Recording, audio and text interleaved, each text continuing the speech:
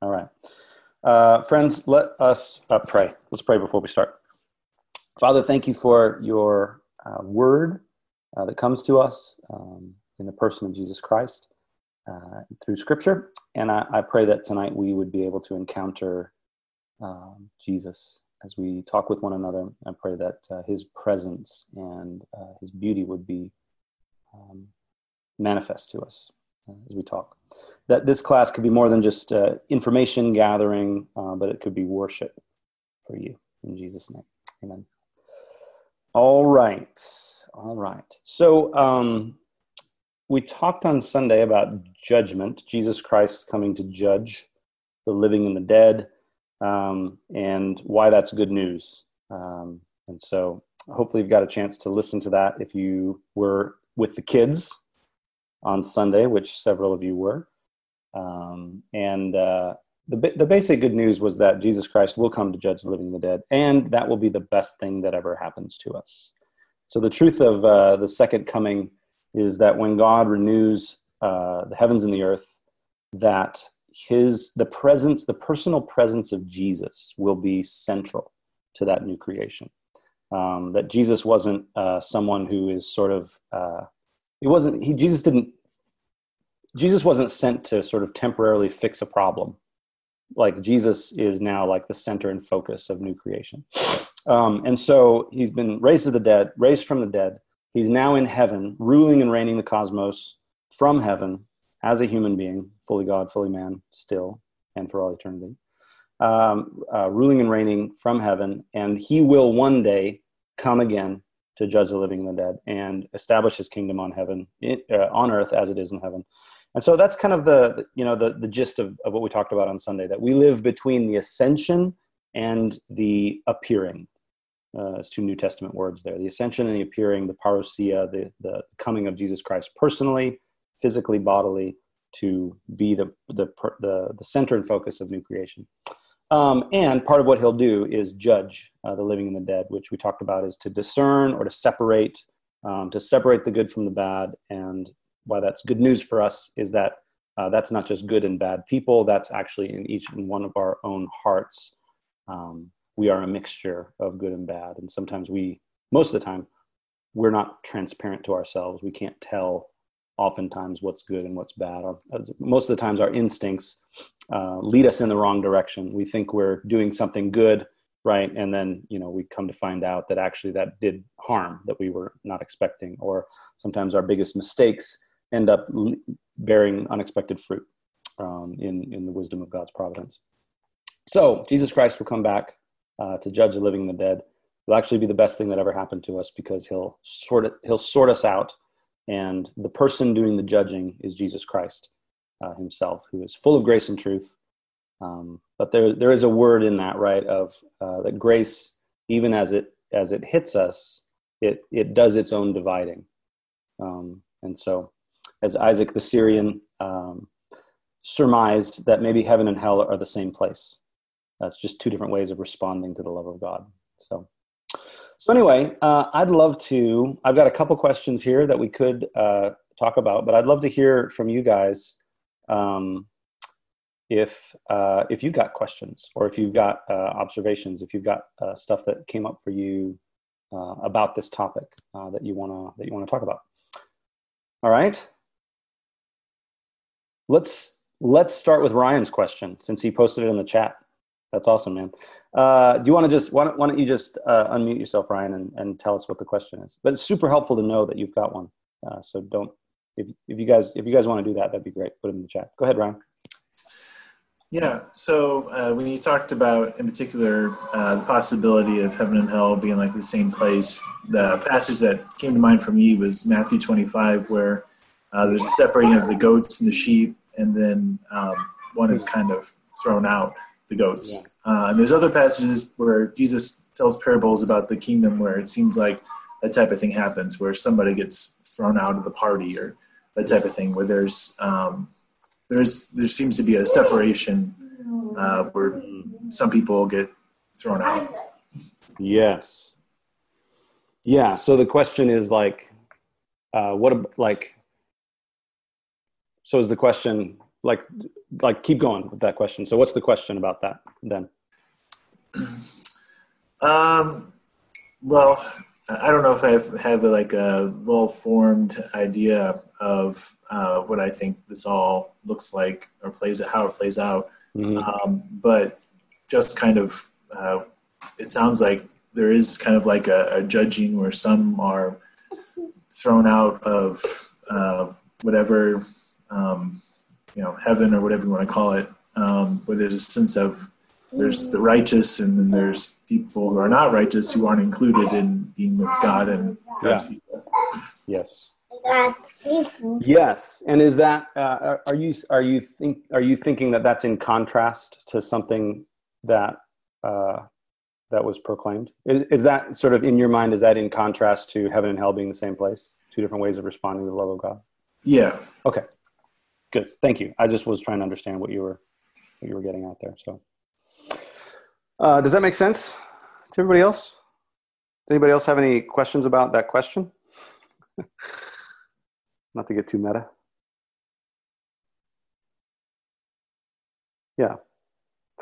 Yeah. Well, I think in my, I'd love to hear if others have thoughts about this as well. But in my mind, whether or not, I think the point is less about space, like who's in what space, and it's probably more about why they're responding in the way that they're responding. Does that make sense? So for me, like, it's a little bit fantastical maybe to imagine that heaven and hell are the same place, and it's just two ways of responding to the love of God. And I don't know that the point necessarily in thinking like that is to speculate on whether heaven and hell are two different locations, right? Or like how we think about heaven and hell, all that kind of stuff. And we have to deal with this. Like, I'll let Matt do it in a future sermon, but we have to deal with this. This whole idea, our whole concept of hell and heaven has been informed so much by like Dante and like the medieval pictures of all this stuff. So it hasn't necessarily been formed by Scripture. We've taken some thing that we think we know what it is, and then when Scripture translates a word hell, we think we know what we're seeing, there, when actually there's 3 or 4 words that are translated hell, and they all mean different things. And a lot of it's hard to kind of even understand what the ancient mind thought about some of these things. So anyway, I guess in bringing up, for me, in bringing up Isaac the Syrian and talking about, maybe a little fantastically, about heaven and hell are the same place, I think it's actually the same point as in Matthew 25, where Matthew 25 is a sorting out, right, of people who've responded to, opportunities in different ways, right? And so I think that's kind of the same point that I'm hoping comes across in thinking about heaven and hell as the same place. That I think it's more faithful to the vision of the New Testament to say that God's love comes to each of us, and His love judges us, right? His love sees and it discerns. And like we read in the gospel passage, light has come into the world, but people love darkness more than light. And so the reason people end up in hell, whatever that means, or wherever that is, doesn't have to do with God making a judicial edict about them. It has less to do with God saying, you failed the test, therefore you're being punished in hell. And it has more to do with how people respond to God's invitation, right? It has more to do with God saying, do you want to live in my kingdom? And people saying, no, right? And God honoring their choice. God saying, hey, like, you can have what you want.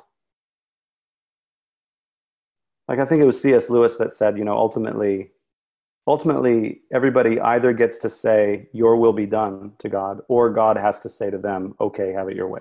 Maybe it was Wood Dallas Willard who said that. But that's kind of what I'm getting at. But I do think, ultimately God's going to divide us, right?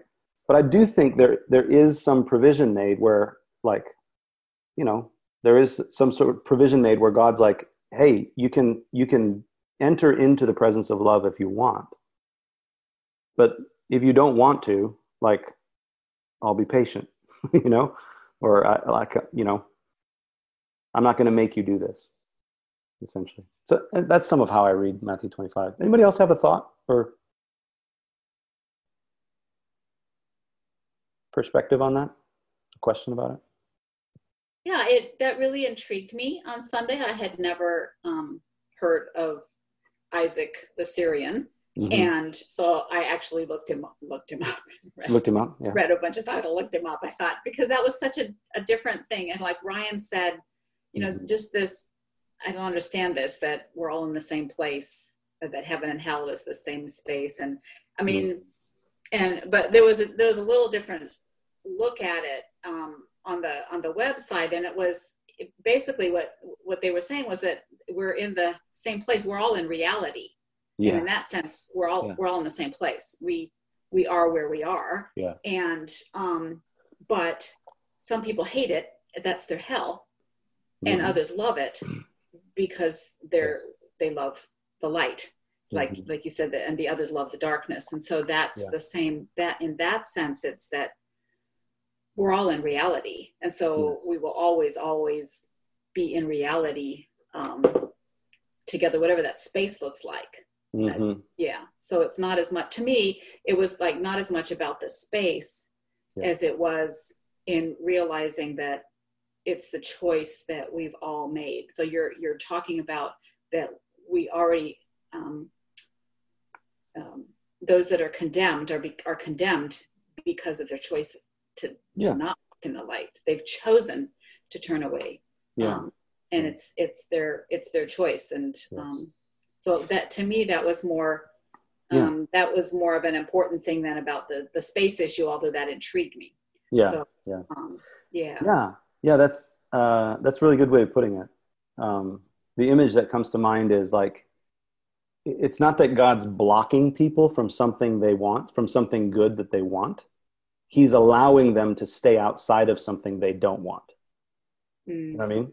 So even in like Revelation 21:22, when it says like, God, here's the river of life, flowing from the throne and all that kind of stuff. But then it does say outside are the dogs, the idolaters, the sexually immoral, all that kind of stuff. It says outside are those people.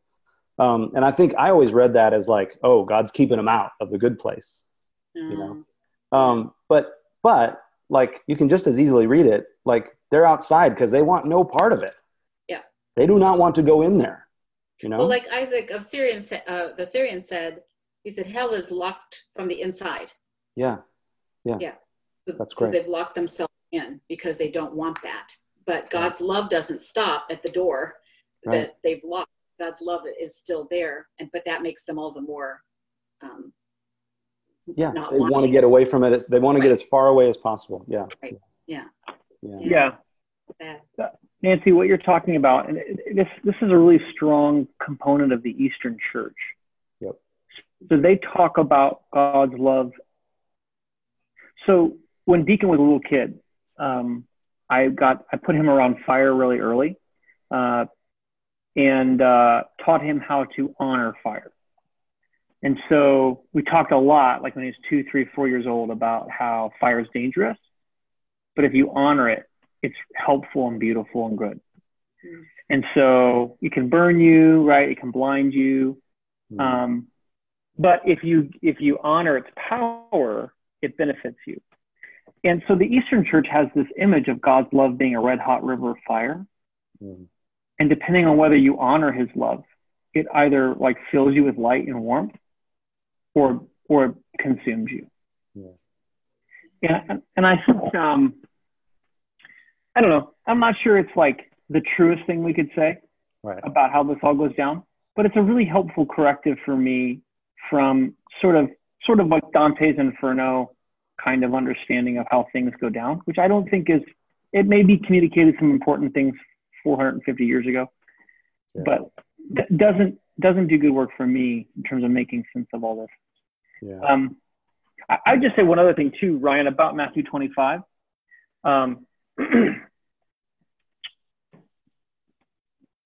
What's interesting to me is of all the gospel writers, Matthew has the strongest language of punishment and judgment, like we see in Matthew 25.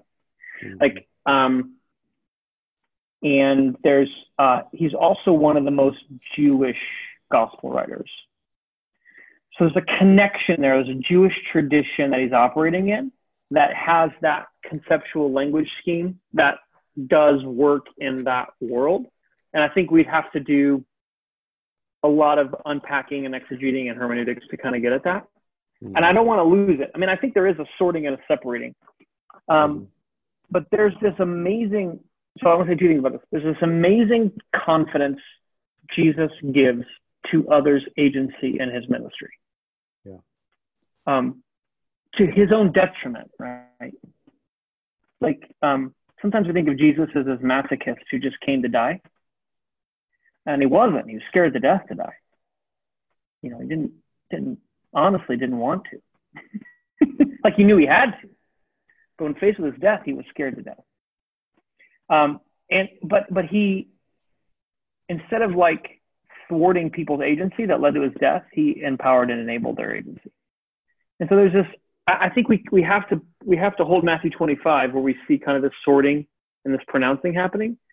We have to hold it under the light of the entire like witness of Revelation, and just saying like, you know, how does God, what is God's judgment? What does God's judgment consist of?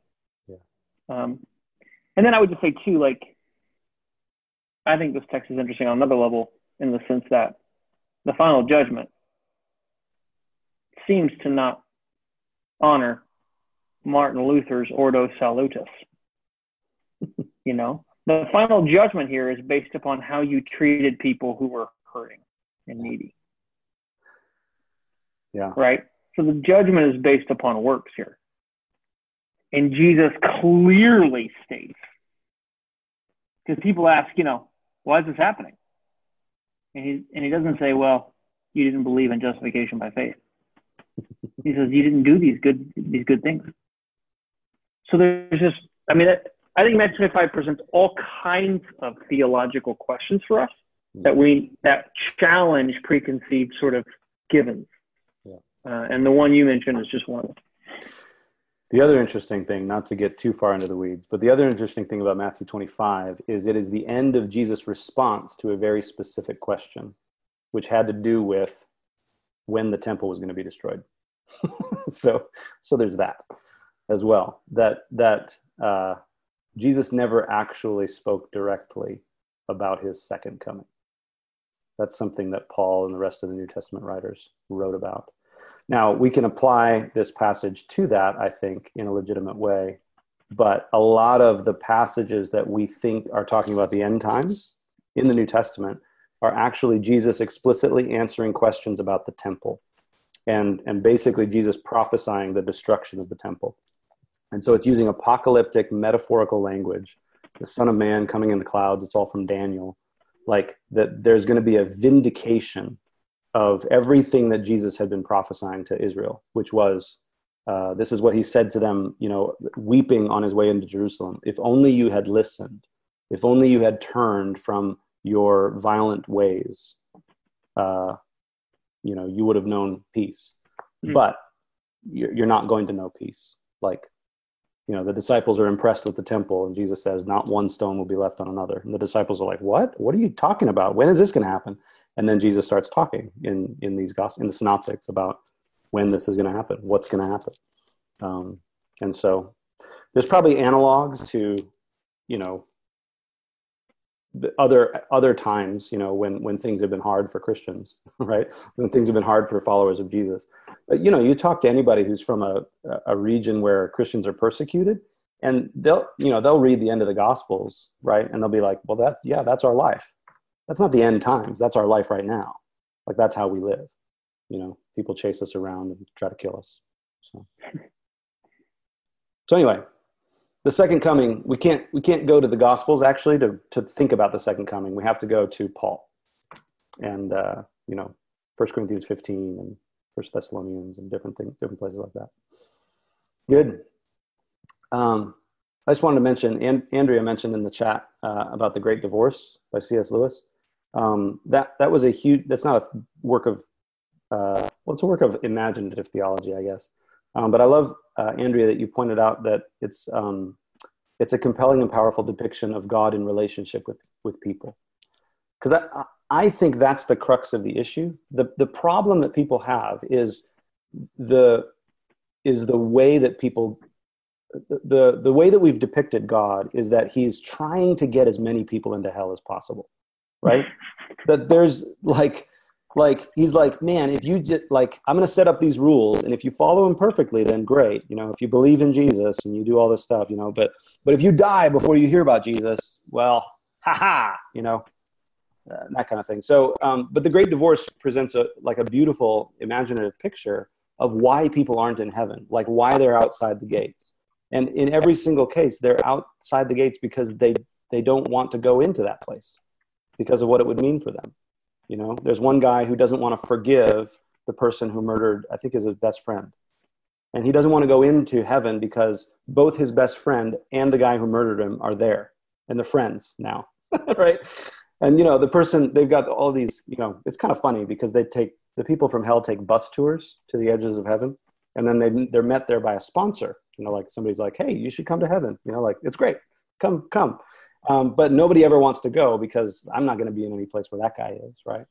There was somebody else that was an artist who thought of himself as a great artist, right? And, the sponsor was like, let's be honest, you were mediocre, but it's okay. Infinite happiness awaits you. You don't need to be a great artist to have a great life here. You're like, come on. But the artist is like, nah, I think I'll go where people appreciate my art. So anyway, it's funny. It's kind of laugh out loud funny book. But that was really helpful for me, as well as little quotes from Dallas Willard. I think he said something like, I'm convinced that God is going to let anybody who can possibly stand it into heaven. Anybody who can possibly handle it, he's going to let them into heaven. So good. Andrea, you have a question too. Can you talk about that?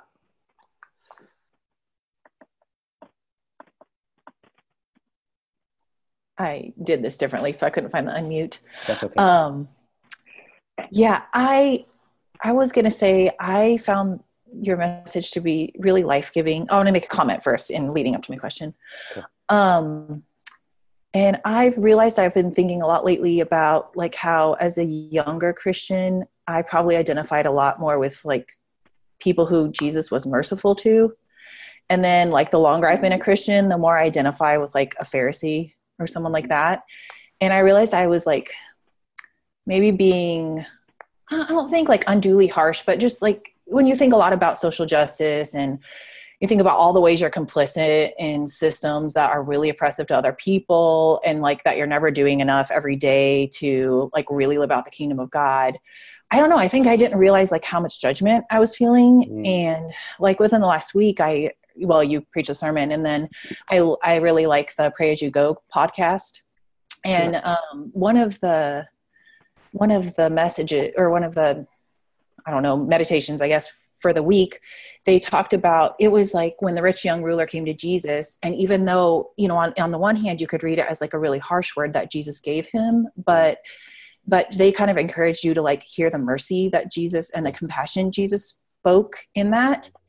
And so I don't know, I was meditating on that. Just even as we feel areas where we maybe deserve judgment, how compassionately Jesus looks upon us and is always calling us to, living out differently, but also just working in our lives. But so that's kind of connected to my question, I think.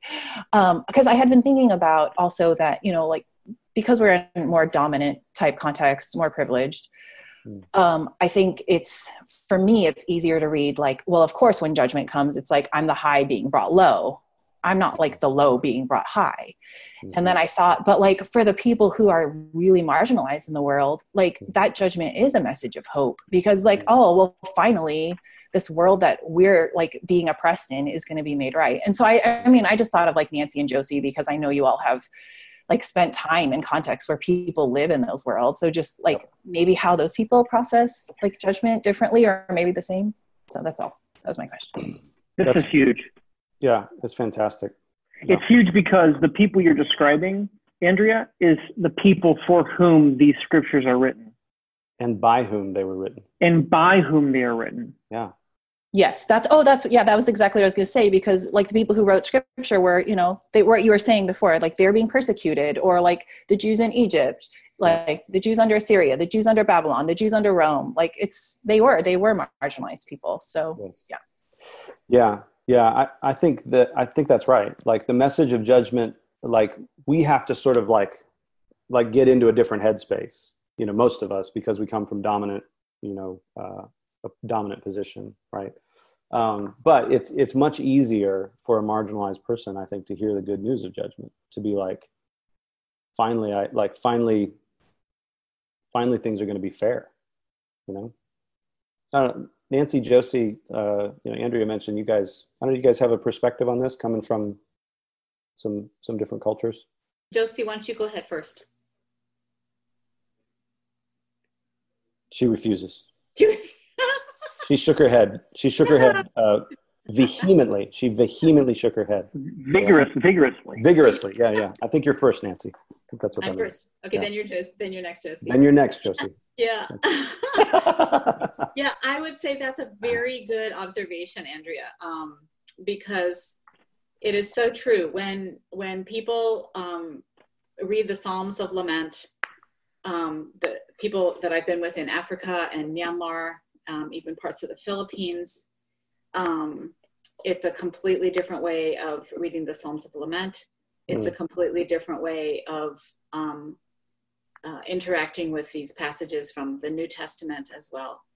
Yes, you're absolutely right. They take it as this is our world, and Jesus is coming back, and things will be different when that happens, because it's a hard life. It's a really hard life. And we don't understand it at all. I can't enter into their space. Yeah. I can sit there and hold gently their tears when they read and sing. Yeah. Wow.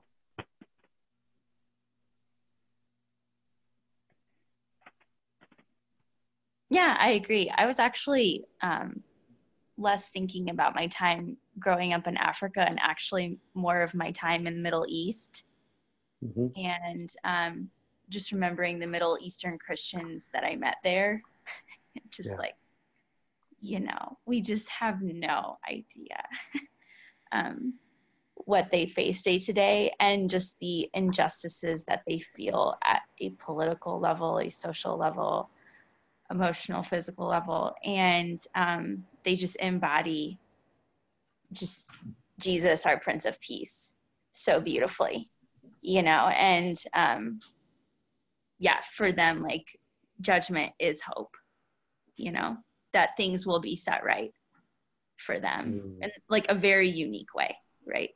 And like they trace their heritage like back to like the apostles, their entire families. And so so that's actually what I was thinking of, and just how like they beautifully like represent Christ's peace and are like seem to embody that hope. Yes. Yeah, I think about them daily. Do you really? Wow. I do.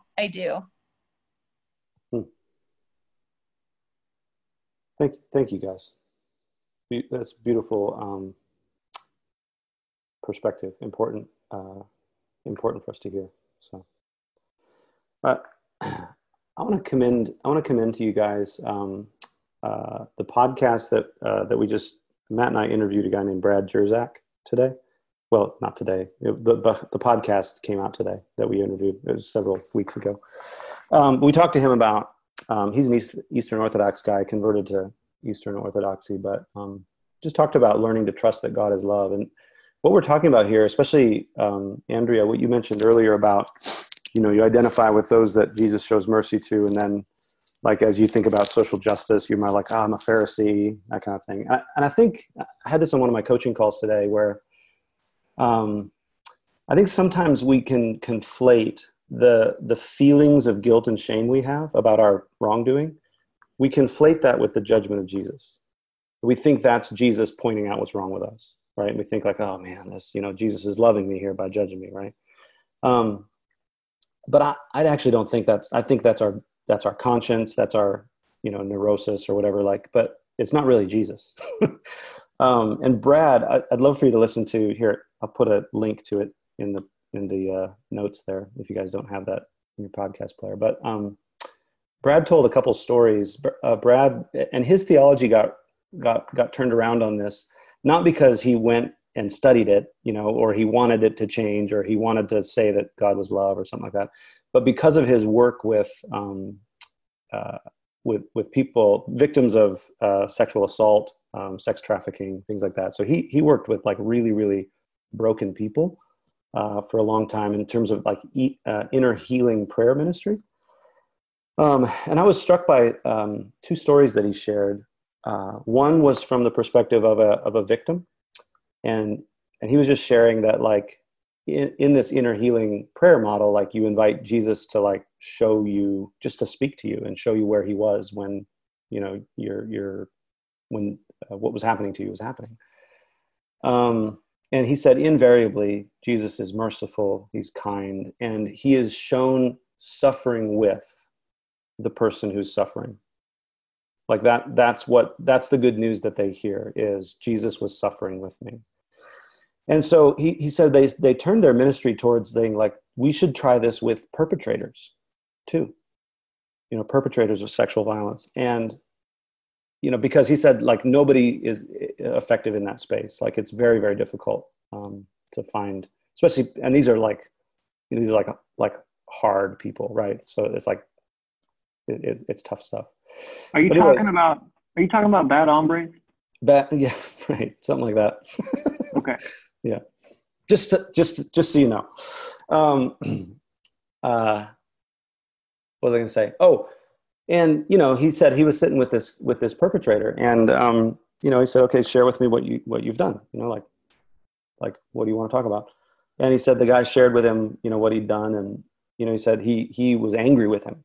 He was angry. He was about this guy, but he said I kind of held it together, and I invited him and said, do you want to bring this to Jesus, and bring it to him on the cross? And he was saying that's the act of repentance. The willingness to bring it to Jesus is repentance. You've already done it. And he said, so he invited him into this, and he said, I was hoping that God was going to let him have it. He goes, if I ever wanted a wrathy God, to show up, this was it. I wanted this guy to hear how terribly he had behaved and how awful he was. And he said, but Jesus didn't show up like that. He said, oftentimes in the pictures that people get in these experiences, that Jesus is standing next to the cross. He said, but this guy saw him on the cross. And he said, tell Jesus what you've done. And so he speaks it out to Jesus. And then Jesus speaks to him and says, I forgive you. And the guy said back to him, that was too easy. And Jesus said back to him, no, it wasn't. That blew me away. It still impacts me tremendously. And I think what I'm taking away from it is for the person on the bottom, judgment is Christ is suffering with you and he's going to make it right. And for the person on the top, or the worst of sinners, the perpetrators of violence, for those people, judgment is it's not wrath, but it's forgiveness, but it's this costly forgiveness where for him, judgment was seeing Christ on the cross and seeing that Christ was suffering what he had perpetrated, but Christ forgives him. You know what I mean? That blew me away. Ben, that is Luke 18. That is John 8. Yeah. That is what Jesus does for Zacchaeus, and that is what Jesus does for the woman caught in adultery. Yes. He suffers the scorn and derision on their behalf of the entire community. He shames himself with their shame. He outdoes their shame. Yeah. And then, and his inclusion of them, brings them to a place of trusting him for forgiveness. Yes. Right? Mm-hmm. I mean, that's the embodied contextual outworking of that logic in two places, at least in the Gospels. That just occurred to me as you said that. Yeah. Yeah. And that to me then connects this other theme, which is the final judgment, the day of judgment, the second coming, when Christ comes to judge the living and the dead, that's not going to be something different than what he's always been doing, right? That's not going to be something separate from what he does in our lives every day. It's just the final and complete sort of fulfillment of it. So anyway, the whole podcast is beautiful. Brad has a way of embodying and speaking about the gospel that that had me in tears today. It's just re-listening to. I mean, Matt and I interviewed the guy, and so but I listened to it again, and I was like, oh, I forgot that he said that. That's amazing. So anyway, I commend it to you. Good. Let's go. Can we go to Joel? Joel, tell us a little bit more about your question or your comment there. I don't know if there's more to say about it, but what did I say? Yeah. What have I said? I guess I was thinking about going back to Matthew 25 and the separation, and Matt brought up the fact that Jesus is talking about like for Jesus, he's talking about those who are on this side and those who are on that side it's dependent on how they decided to participate or not participate in the kingdom of God. Like, yes, clothing the naked and feeding the hungry and giving drink to the thirsty, and like that's what Jesus that's what Jesus is about. That's the kingdom that he has come to proclaim, and we either believe it and decide to participate in it, yes, and experience that, or we decide not to participate in it. Yes, that's great, man. That's a really good insight. That it's not a checklist of rules that are arbitrary, right? Yeah. It's like a list of illustrations that are like off the top of your head. Well, so for example, kingdom people would do this and this and this, rather than like God's devising specific rules that you have to follow to get into heaven. Yeah. It's more like he's describing the people of the kingdom do these kinds of things.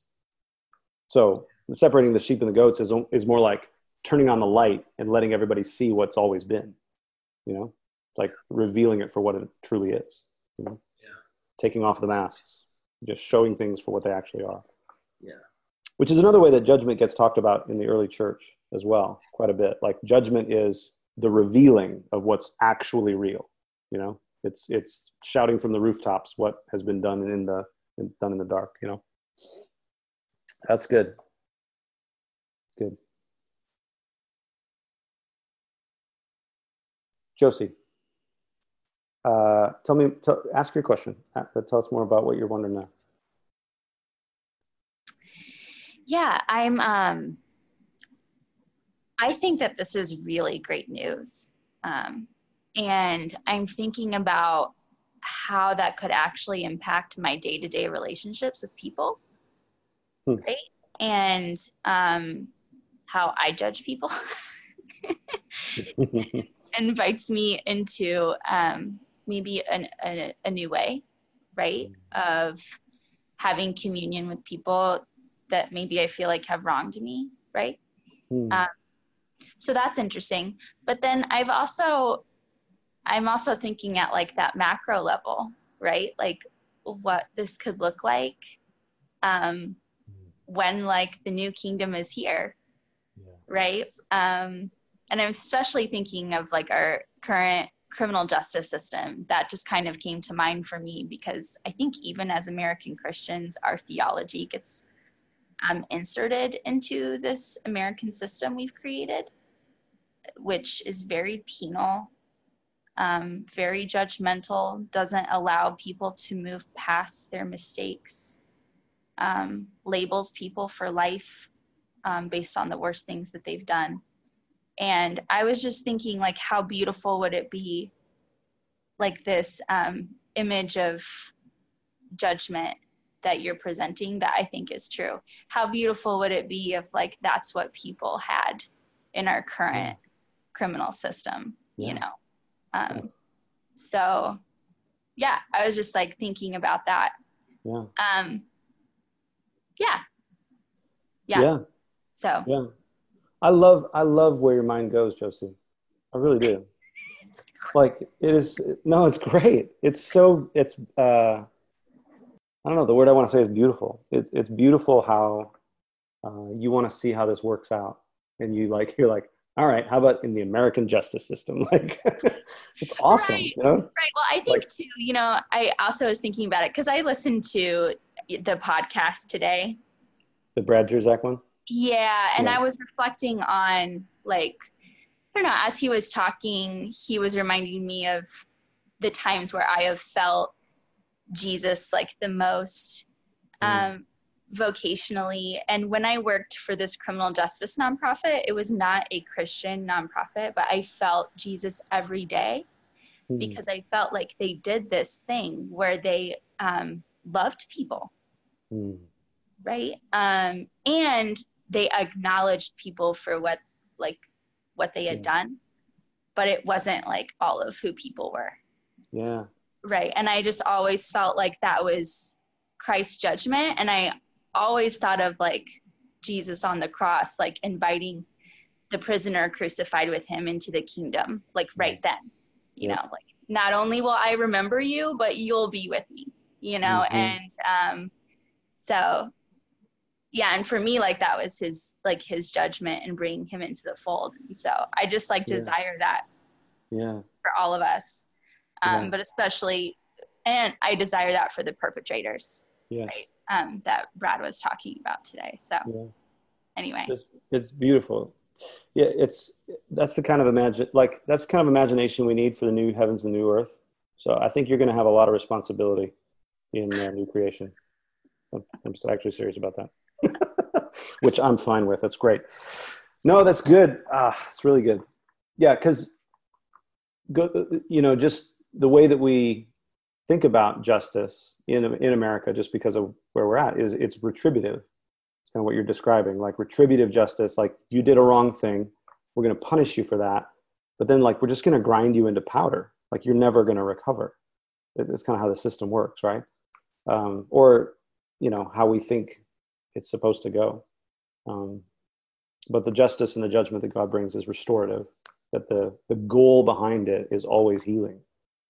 It's always something more to do, which is, that's part of the intriguing thing to me about Revelation 21-22. Like there's these hints that like, okay, this is an end, right? Like the kingdom has been established in this new way that wasn't there before, and resurrection has happened. But then like the leaves of the tree of life are for the healing of the nations, which implies that there's still sickness out there, right? Like there's something still wrong. And even, the gates are never shut, but yet outside are these people that don't want to come in, and so is the invitation just open indefinitely? Like, will there be healing missions, with all these leaves going out to do restorative judgment and justice, out in the various corners of the world? Sounds fun to me. I think it'd be awesome. So what's interesting about that is it's intentionally provocative, but also intentionally vague. Like there's you know what I mean? It's enough to provoke your imagination to question, but it's not enough to give you like surefire certainty about what exactly is happening or why it's like that. And that space of wonder, WONDER, and curiosity and hopefulness and expectancy without this like agenda necessarily, or like this thing, I think is intentional. Yeah. I think it's intentional. Yeah. Dare We Hope. It's a big old book by Hans von Balthasar that talks about that. Just sort of every Christian should hope for universal salvation. Even if you don't believe it'll happen, like we should hope for that. Of course we should. Why wouldn't we hope that that's what God hopes for? That's what God longs for. Yeah. Yeah, good. What else is popping for you guys as you think about this? I've got these these two other questions that relate to the cosmology that I talked about. But I don't know if you guys have questions about the cosmology that's implied in the ascension or not. So I just want to make sure I could talk about that for just a few minutes, but are there other things for you guys who are on this call that you want to talk about, that you want to ask questions about?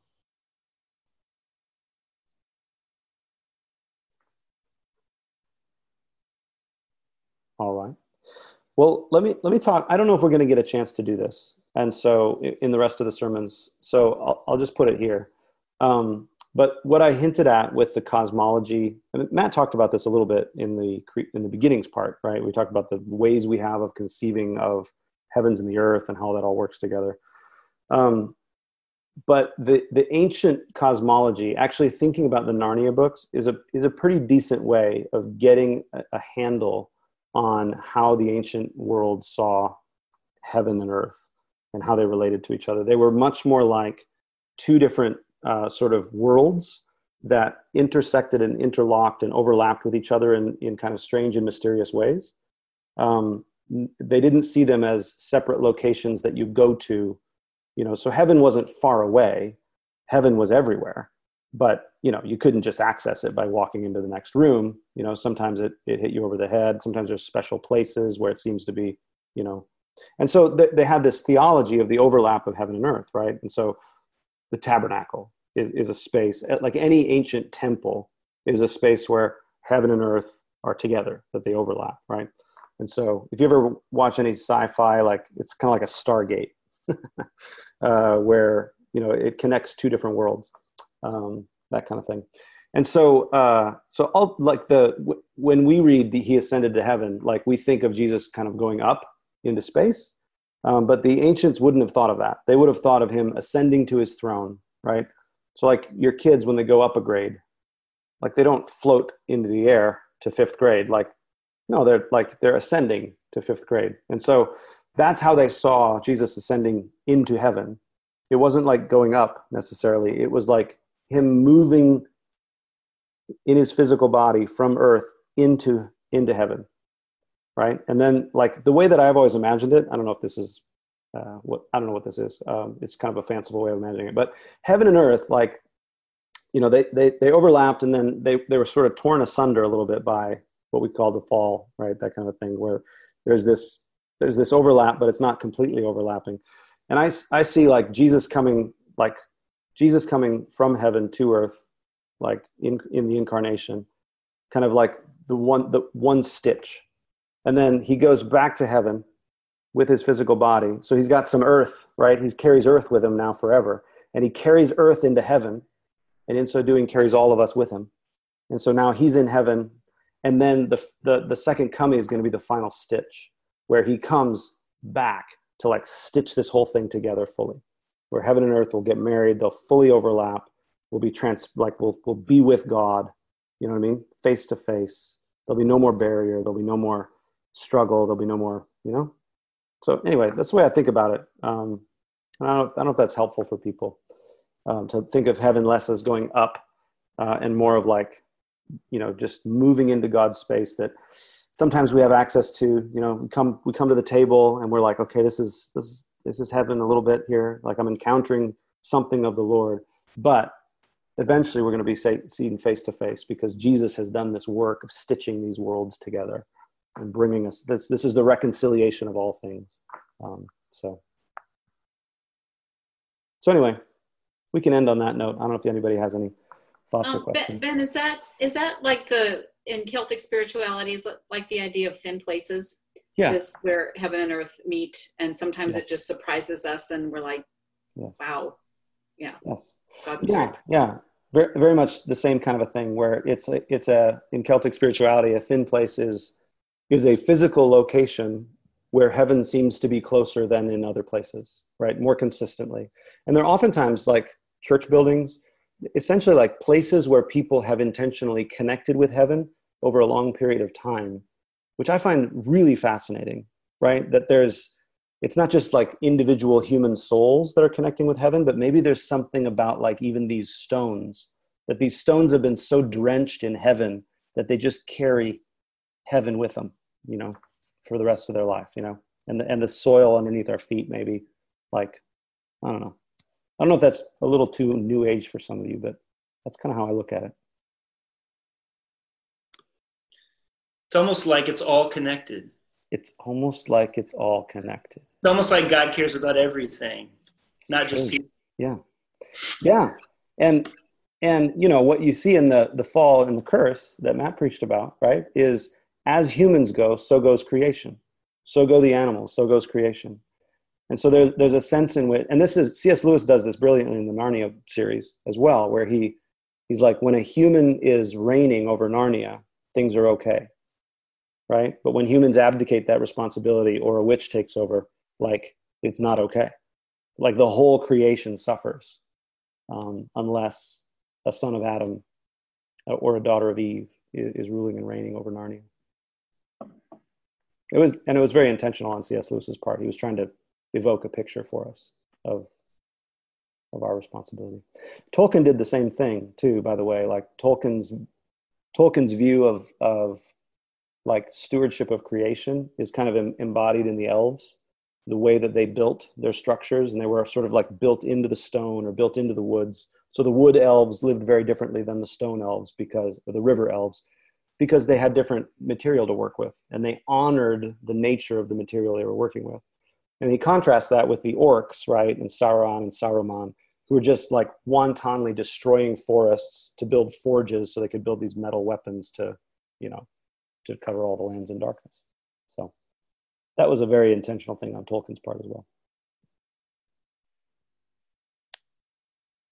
All right. Anything else, guys? Any final comments or questions or thoughts? I just wanted to tell you that on Sunday, so right after the message, I had lunch with a girlfriend, and I was telling her about the message. And I mean, we sat there for 3 hours. We didn't realize it. We were there. But she said, I don't know a lot of women who I could talk with about hell and judgment and it be a normal thing. So thank you for helping it be a normal thing for us to talk about these things, guys. Yeah. Yes. Appreciate you both. Yeah. Yeah. Yeah. Yeah. I appreciate the freedom that I have in this community to lead in the way that I lead here. I was just thinking about this the other day, that there's so much that I can do with you that I just couldn't do in other ministry contexts, right? It would just cause too much kerfuffle, too much misunderstanding, too much, you know what I mean? Like, I could, you know, but I find like I just trust you guys a lot, and I'm super grateful for y'all, you know, in the way that you've are creating a community with us where we can be real with each other and find God's grace. It's beautiful, and you all are part of it. So, hey, can I give a pitch for this Sunday? Sure. Preview of coming attractions. You'll get your whole seat, but you only need the edge. Go. We're going to talk about the resurrection of the body, 1 Corinthians 15, and how this specifically does a couple things. It works against the Platonic dualism that we still live with, which is matter is less important than spirit, and how the resurrection of the body declares finally that matter matters. But also, too, we're going to talk about our bodies and how part of our living between the resurrection of the body and dealing with bodies that still decay is learning how to deal with all of the ways that